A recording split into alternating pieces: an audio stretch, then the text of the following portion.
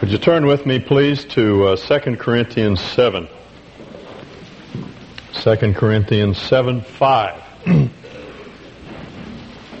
have a number of C.S. Lewis buffs here. And for those of you who have read the Narnian Tales for your own enjoyment, or for that of your children, you'll remember the third of the Narnian Tales is called The Voyage of the Dawn Treader. It's the story of three children, Edmund and Lucy Pevensie, and their cousin Eustace Scrubb. I've always loved that name, Eustace Scrubb. Sounds like a new bathroom cleanser. The children book voyage on a ship that sails to the end of the earth and beyond. Carolyn just finished reading it again, and reminded me of one of the events that occurred in the book. It's a story of the adventures and misadventures of these children as they sail to the east. And they come to Dragon Island, where Eustace, who's a kind of a cranky little boy, obnoxious actually, who's described in the book as a snob. His mother makes him read economics instead of fairy tales. And he's wealthy, comes from a wealthy background. And he's very greedy, and he turns into a dragon. If you remember the story, he tries to rid himself of these ugly scales. And every time he tears the scales away from his body, there's another layer of scales exposed underneath, until finally Aslan, who is the picture of the Lord Jesus, with his terrible and cruel claws, scrapes away the scales, and then throws the little boy into a magic well. And when he emerges, he's a new boy. He's a new person. It's a great story of how the Lord redeems us from our ugliness.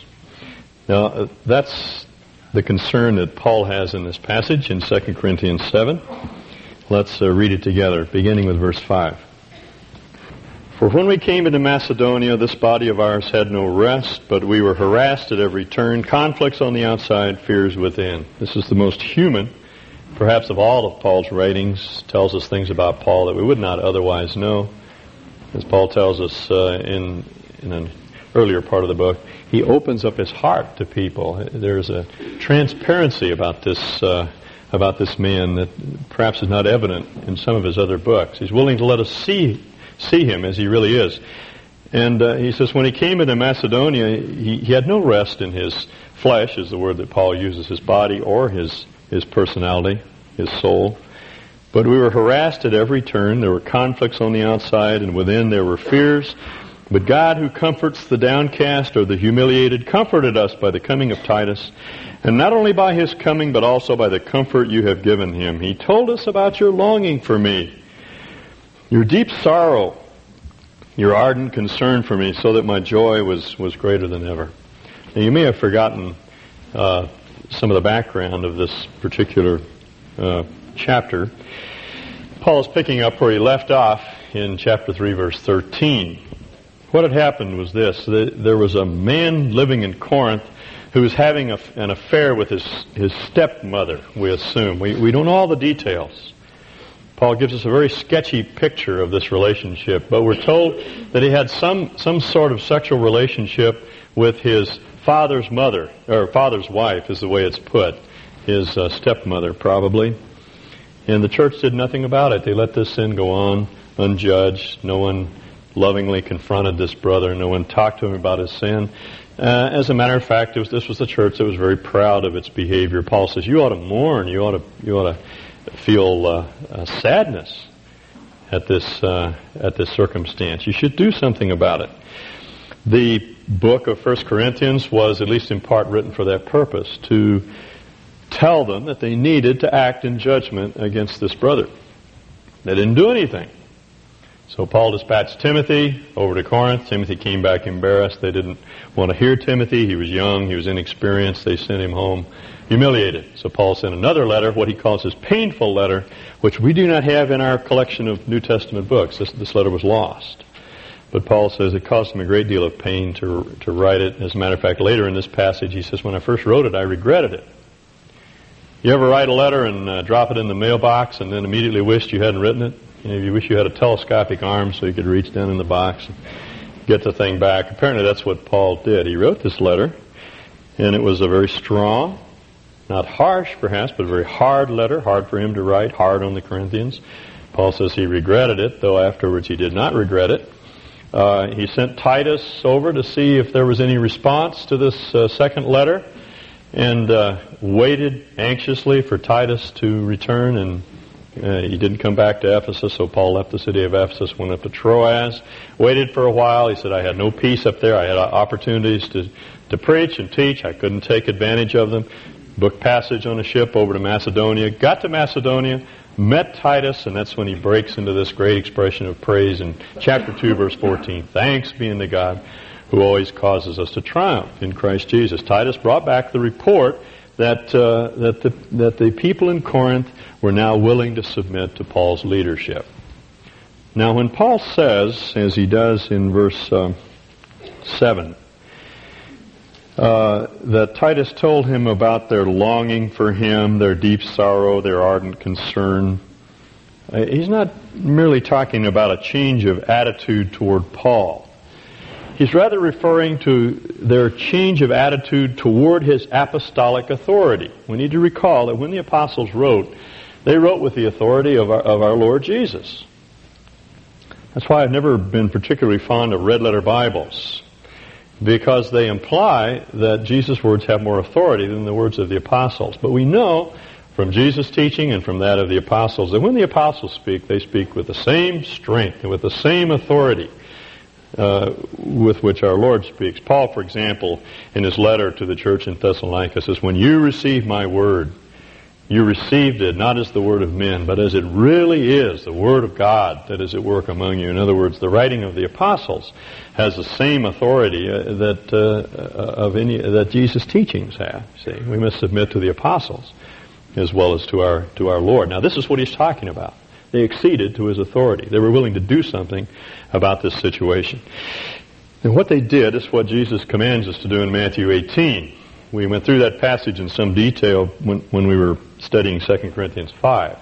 But our Lord tells us that if a brother sins, we're to go to our brother. We're not to condemn him or her. We're not to sit in judgment in a critical, harsh, carping manner. We're not to go in self-righteousness. But we are to go in a loving manner, in a gentle manner, and talk to them about their sin. Jesus said, if they hear you, you've gained a brother back. It's a rescue operation. You go get them for the sake of Christ. You reach out to them and bring them back. Jesus said, if they don't hear you, then you take 2 or 3. Not to gang up on the person, not just to compel them by sheer weight of numbers to respond, but rather to objectify the situation, to help them to see that this is more than a personal matter. It has to do with truth, and that there are others that see that this individual is not acting according to truth. And then Jesus said, if they don't hear the 2 or 3, tell it to the church. Have the church appeal to them. The whole church surrounds them with love and speaks truth to them and seeks to draw them back. And then Jesus said, if they don't listen to the church, let them be to you as a tax collector and sinner. That is, they are put outside the church so that further judgment can take place. Paul later describes that as Satan injuring them physically so that the spirit can be saved. They're vulnerable there. They're without the protection of the body of Christ. And things begin to happen in their lives, a deterioration of their life physically and emotionally and spiritually until they come to their senses and they're drawn back into the body. The whole thing is redemptive. See, we have no right to sit in judgment in a harsh and self-righteous way on anyone else, because at one time we may be those that reach out, at another time we may be those that the church reaches out to. See, this is the way we help one another. This is the way we correct one another. It's a rescue operation. Someone steps out of alignment with the Lord Jesus, we go get them. We don't let them get away. See, we reach out to them. I was talking to Reed Walters this morning about duck hunting, and he reminded me of a story he told about chasing a duck across a swamp this last week, a wounded duck, and he had to run after it all the way across the field. And it reminded me of something that happened when I was a kid.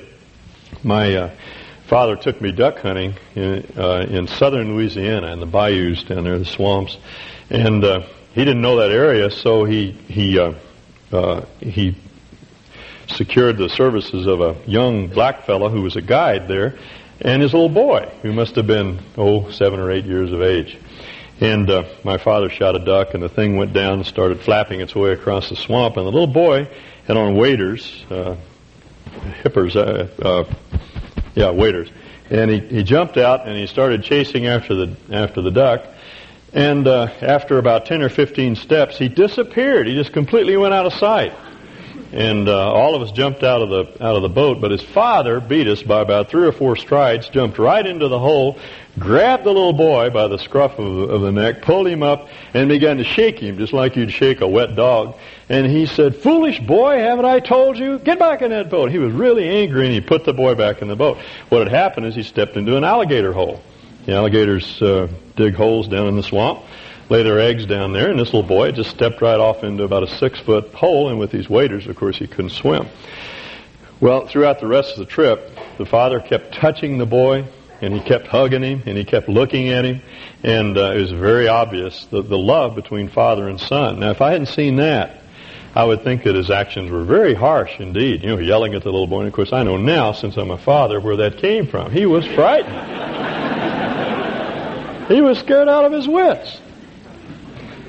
But you see, love made him rescue the boy.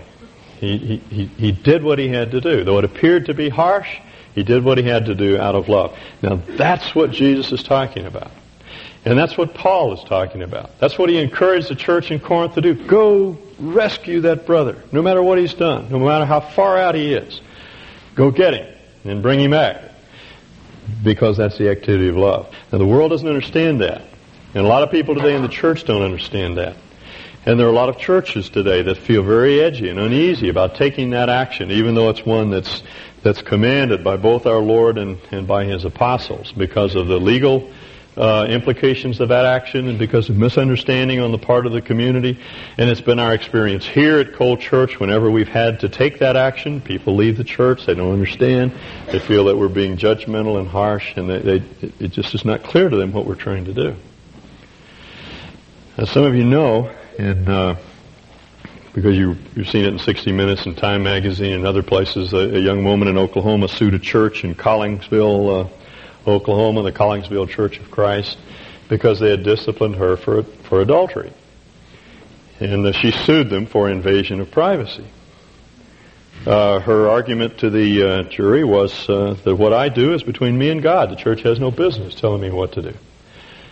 Her attorney agreed. His comment, his summary statement to the jury was, she's a woman, he's a man, the man with whom she committed adultery, and this is America, he said. And apparently the jury agreed. They awarded her a $390,000 judgment against that church, and it still stands today. It's still in litigation, and no one knows what the final outcome will be.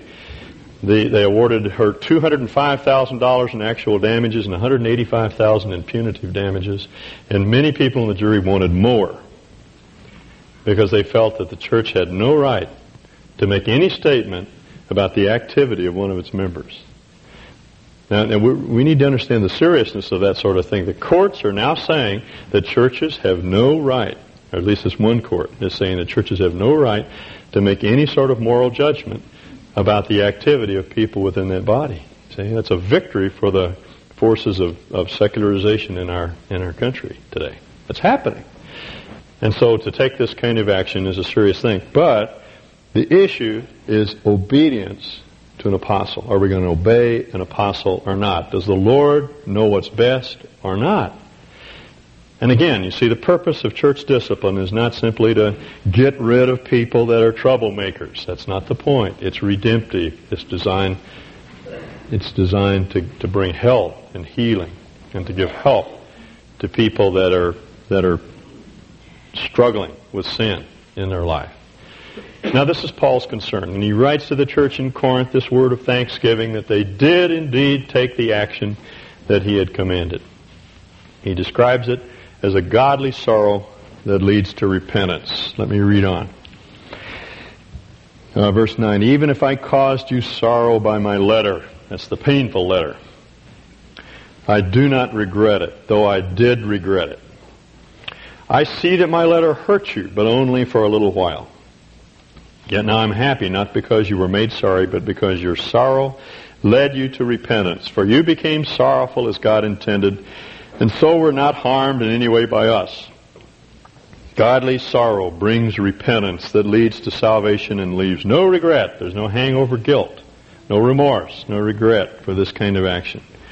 But worldly sorrow or ungodly hurt, you see, he's contrasting what he calls a godly hurt and an ungodly hurt.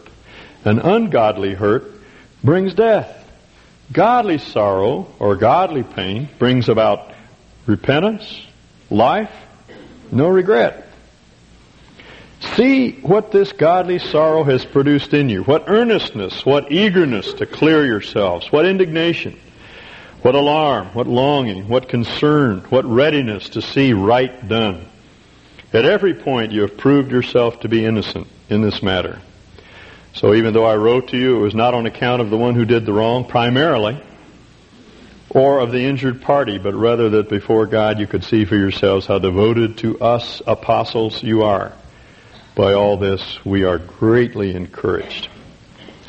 Now, Paul is talking about the repentance of a church, but we can apply this to repentance on the part of individuals. This was a church that condoned the activities of one of their members. They had refused to do nothing about it. Paul writes to them to take action. They were unwilling to do so. They later repented, and it's this that Paul commends them for. It was this later repentance that worked its way out into a change of behavior. It began with a loving confrontation, and that's always where it begins. Jesus said, if you see your brother sinning, you go to your brother. You don't gossip about him. You don't take it to your growth group to pray about. You don't expose the person to open shame. Love covers sin, the Scripture says. We don't want to embarrass people or shame them unnecessarily. So if you have a friend or a believing neighbor, someone close to you, and they persist in sin. Now, we're not talking about those missteps that all of us take, those momentary failures when we don't respond in obedience to the truth, but a deliberate misstep that is persisted in. We need to go to that person and with real love and tenderness confront them with their behavior. It has to be done lovingly. It doesn't always work out the way we think. Sometimes they get angry. Sometimes they cry. Sometimes they're hurt. But Proverbs says, afterwards you gain more favor. It may take some time. The initial reaction may not be precisely what we expect. Nevertheless, if we love that person, we will confront them. It is not loving to withdraw truth or withhold truth from people. Love demands that we confront people with their sin.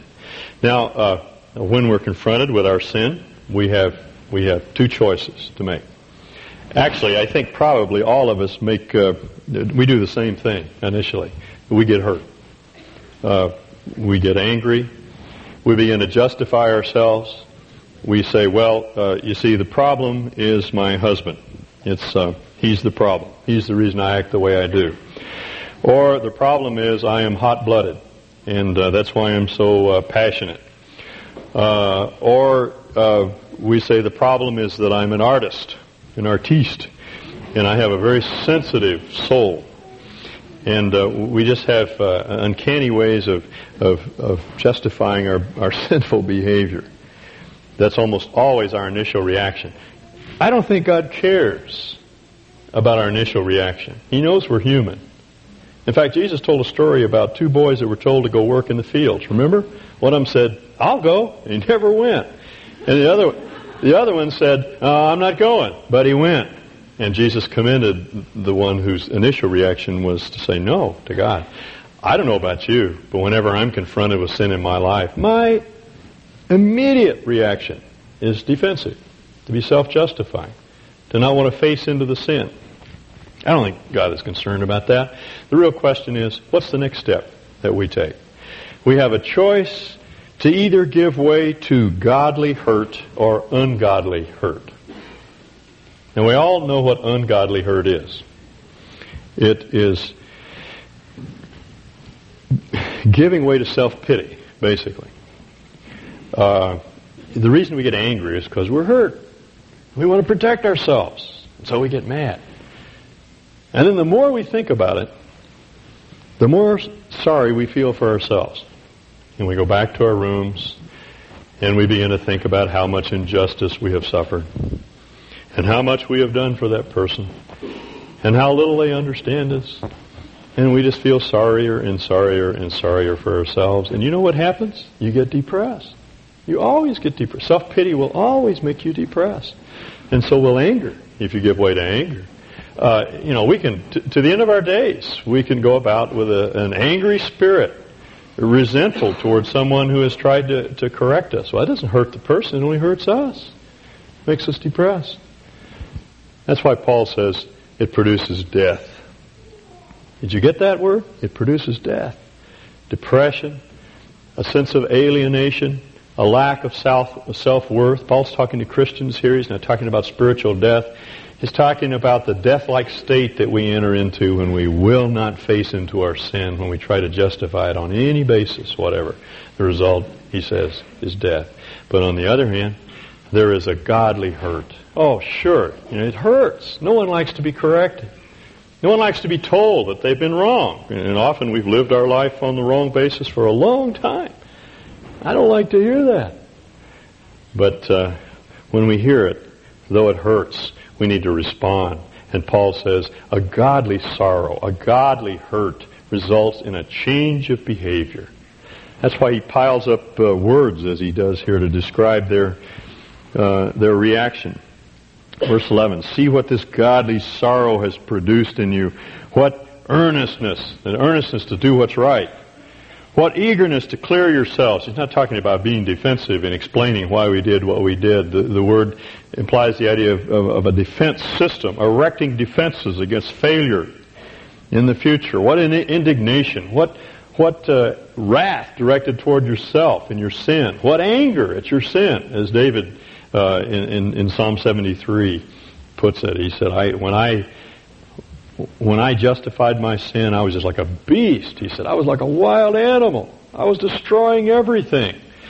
We ought to be highly indignant at ourselves because of our sin. What alarm, what fear that we'll fall into the same sin in the future. What longing for obedience. What concern or zeal to set things right. What readiness to see righteousness done. We could go over each word individually, but I think Paul's point is simply to pack together a lot of words to get across the idea that you really take this thing seriously and you do something about it. You don't justify it. You, as Eustace did, you permit Aslan to rip away the scales and you deal with the sin and you put it away. By His grace and by His strength, you put it to death and you set it aside. And Paul says the results are always salutary. They're always so good. See how he puts it? Godly sorrow brings repentance, a change of mind. He's not talking about feelings. He's not talking about feeling remorseful, because we don't always feel bad about our sin. He's rather talking about a change of mind, a change of behavior.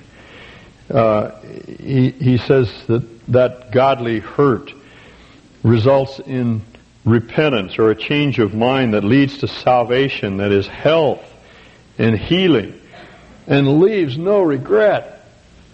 The problem with unjudged sin is that we always feel guilty. There's false guilt and there's true guilt. False guilt needs to be dealt with on one basis. We need to know what's right and what's wrong on the basis of God's standards, and deal with false guilt on that basis. True guilt, real guilt, comes when we violate one of God's standards, and we know it. We ought to feel guilty.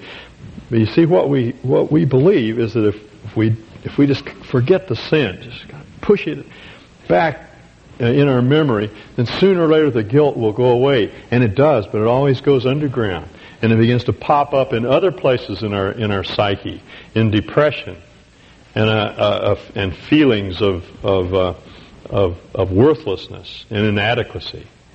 No, but Paul says if we really deal with our sin, then there is no regret, there is no guilt.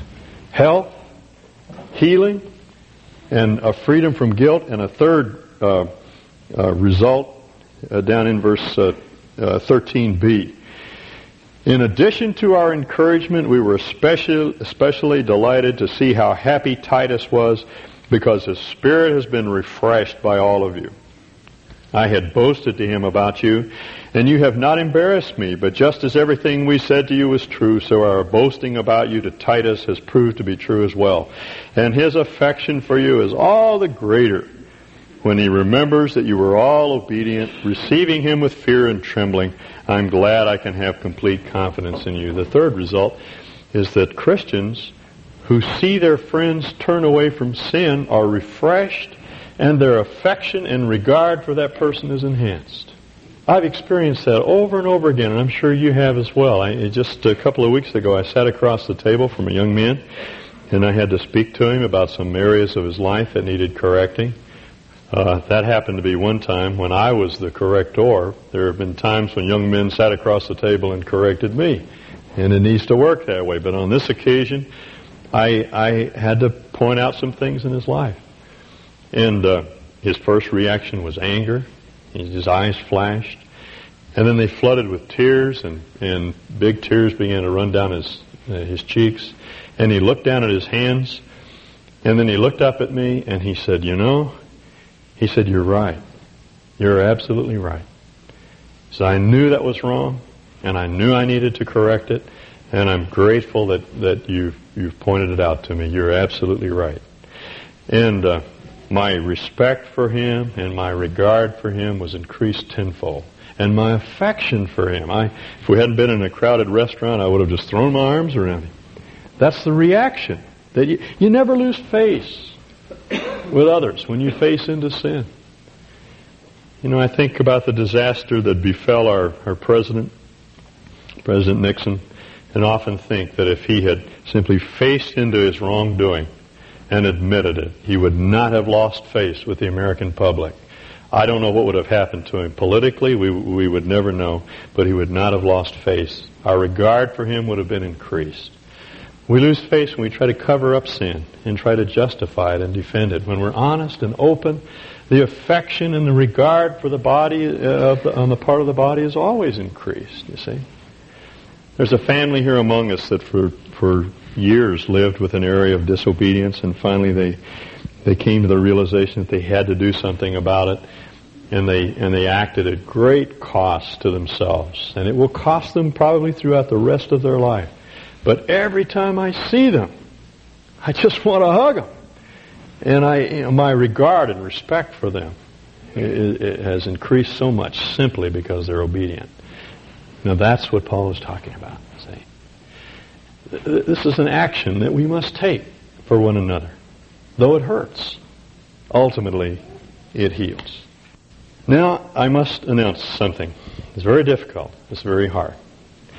But I must tell you, as a church, that we need to reach out in love along the lines that we've been talking about. Now, let me explain what has happened. Many of you know they have been identified with this body for about the past year. Since they moved to Boise, they have been involved in a growth group and have been identified in other ways with our body. They are not members. As you know, we don't make much of membership here. Membership is for your sake rather than ours. There are some people who want to identify closely with this body, and so we have membership available for you. But our feeling is that anyone who is a member of the body of Christ is a member here, whether they declare formal membership or not. So in that sense, since they're members of Christ's body and members of this local church, we look upon them in that way. They're not just casual attenders. They are a part of this body. Has sued for divorce. The divorce will be final in January. Her basis for doing so is not scriptural. We believe on the basis of Matthew 19, Matthew 5, and other passages that there's only one scriptural basis for divorce, for a Christian to initiate a divorce, and that's on grounds of adultery. This is not the case. She has not been adulterous. Is simply unwilling to live any longer with, and she has filed for divorce. She's been appealed to on a number of occasions. We've gone through the procedure in Matthew 18, 1 and then 2, and then others have appealed to her. Her growth group has appealed to her. as I have been able to observe the circumstances, though I've not been that closely involved, it's been done lovingly and graciously and with great concern. We realize that fault in a marriage is never solely the responsibility of one person. I've been married too long to believe that. The fault, we believe, is shared. We've not asked an impossible situation. We've asked her to consider a temporary separation while they work out their problems and while they receive counsel. And we have been willing to offer counsel. Any number of people have. Is willing to undergo a time of counseling. Is not. She has repeatedly, persistently resisted the efforts of the elders and others to effect a reconciliation with. So it is with real grief that we announce that this is the case, and we ask you as a body to reach out. Many of you know her. Call her on the telephone. Write her notes. Pray for her. We don't want to harass her, but we do want to know that this body is concerned, and with her life, and that of her children, and the deep damage and lasting damage that can be done through this action. We don't, any of us feel that we have it together and therefore can sit in judgment. That's not the point. It is simply that she's has chosen a course that is in opposition to Scripture, one which we feel on the basis of an apostolic command and the authority of our Lord, which we must resist in any way that we possibly can. Responsible to the end for her own choices. If she chooses to go on, then that's her choice. But we don't want that. We want her to be reconciled. We're concerned about the skyrocketing divorce rate in our state and across the United States. We want to do something to keep families together. We feel that as Christians, we have the resources to make our marriages last and make them meaningful and change the direction of society as a result of our actions as Christians. Have light in our home, as the Israelites did in the land of Egypt. I want to read just one portion of the letter that we wrote so that you'll understand the spirit in which this is sent. We're well aware of our own sin and failure. We do not act out of a sense of personal accomplishment. Furthermore, we know that a failure in marriage is never solely the fault of one member. Our counsel from the beginning has been for as well to seek counsel. We're also aware of the pain in your marriage, but we believe that more is at stake than mere personal well-being. There are the greater issues of obedience to our Lord and His shaping of us for His purposes. Pain, as you know, is part of that process. To avoid the pain of this marriage is to avoid God's loving discipline that yields the fruit of righteousness for those who are exercised by it. It is our hope that those who know you in this church will now lovingly appeal to you to turn from an action that we believe can only result in further heartache and loss. This is not the fourth and final step which our Lord tells us to take. This is the third, simply an announcement to the church of need and our need to reach out to her. I'm over time, but will you just give me about 2 more minutes in what we call the upper room discourse, or the story of the Last Supper in John 13. Our Lord came into the room filled with men, with His disciples, and He began to wash their feet. Culturally, that was the responsibility of a slave. No one likes to wash feet. But our Lord stripped Himself of His garments, which I think is something of an allegory as well as a historic event. He took off His robe, just as He took off His robe of glory, and He girded Himself with a towel. He humbled Himself as a man, and He began to crawl around on the floor on His hands and knees and wash the feet of the apostles. Culturally, they bathed daily in the Roman baths, but as they moved through town and in the dust, their feet would be defiled by the dust they picked up from just normal life in the city. And when they came to a meeting of this manner, someone had to wash their feet of defilement. And this is what our Lord did. He came to Peter. You know the story. Peter said, "You're not going to wash my feet." Jesus said, "If I don't wash your feet, you don't have any part with me." Peter said, "Okay, wash me all over." Jesus said, "You don't need to be washed all over. You've been cleansed. I only need to wash your feet." Then He said to the disciples, "Do you understand what I'm doing?" And my reaction at reading that statement or that question is simply to say, "Well, sure, you wash their feet." What's the significance? Why do you ask that question? Well, he wanted us to see that there is a deeper significance than mere foot washing. He says, if I did this to you, you ought to do this to one another. It's a command. Is he saying then that we ought to add foot washing to the ordinances of the church alongside the Lord's table and baptism? Possibly. There's certainly nothing wrong with foot washing as an ordinance. But our Lord made it very clear by his statement to Peter that there's far more implied by what he said than mere foot washing. He said, you've been washed all over. You only need to wash your feet. In other words, we've taken the bath of salvation, those of us that have acknowledged Jesus Christ as Lord. We don't need to be bathed again, to be regenerated. She, at this point, considers herself to be a believer. But she, like all of us, as she walks through the world, picks up the defilement of the world, and we need to wash her feet. Lovingly, gently. See, that's what Jesus is talking about. And he makes it very clear it's not an option.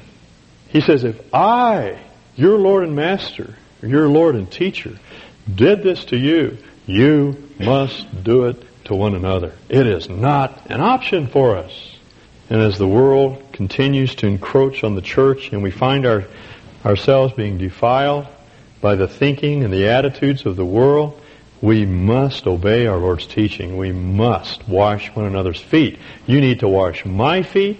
I need to wash your feet. You need to wash one another's feet. That's the only way we can keep ourselves clean and pure.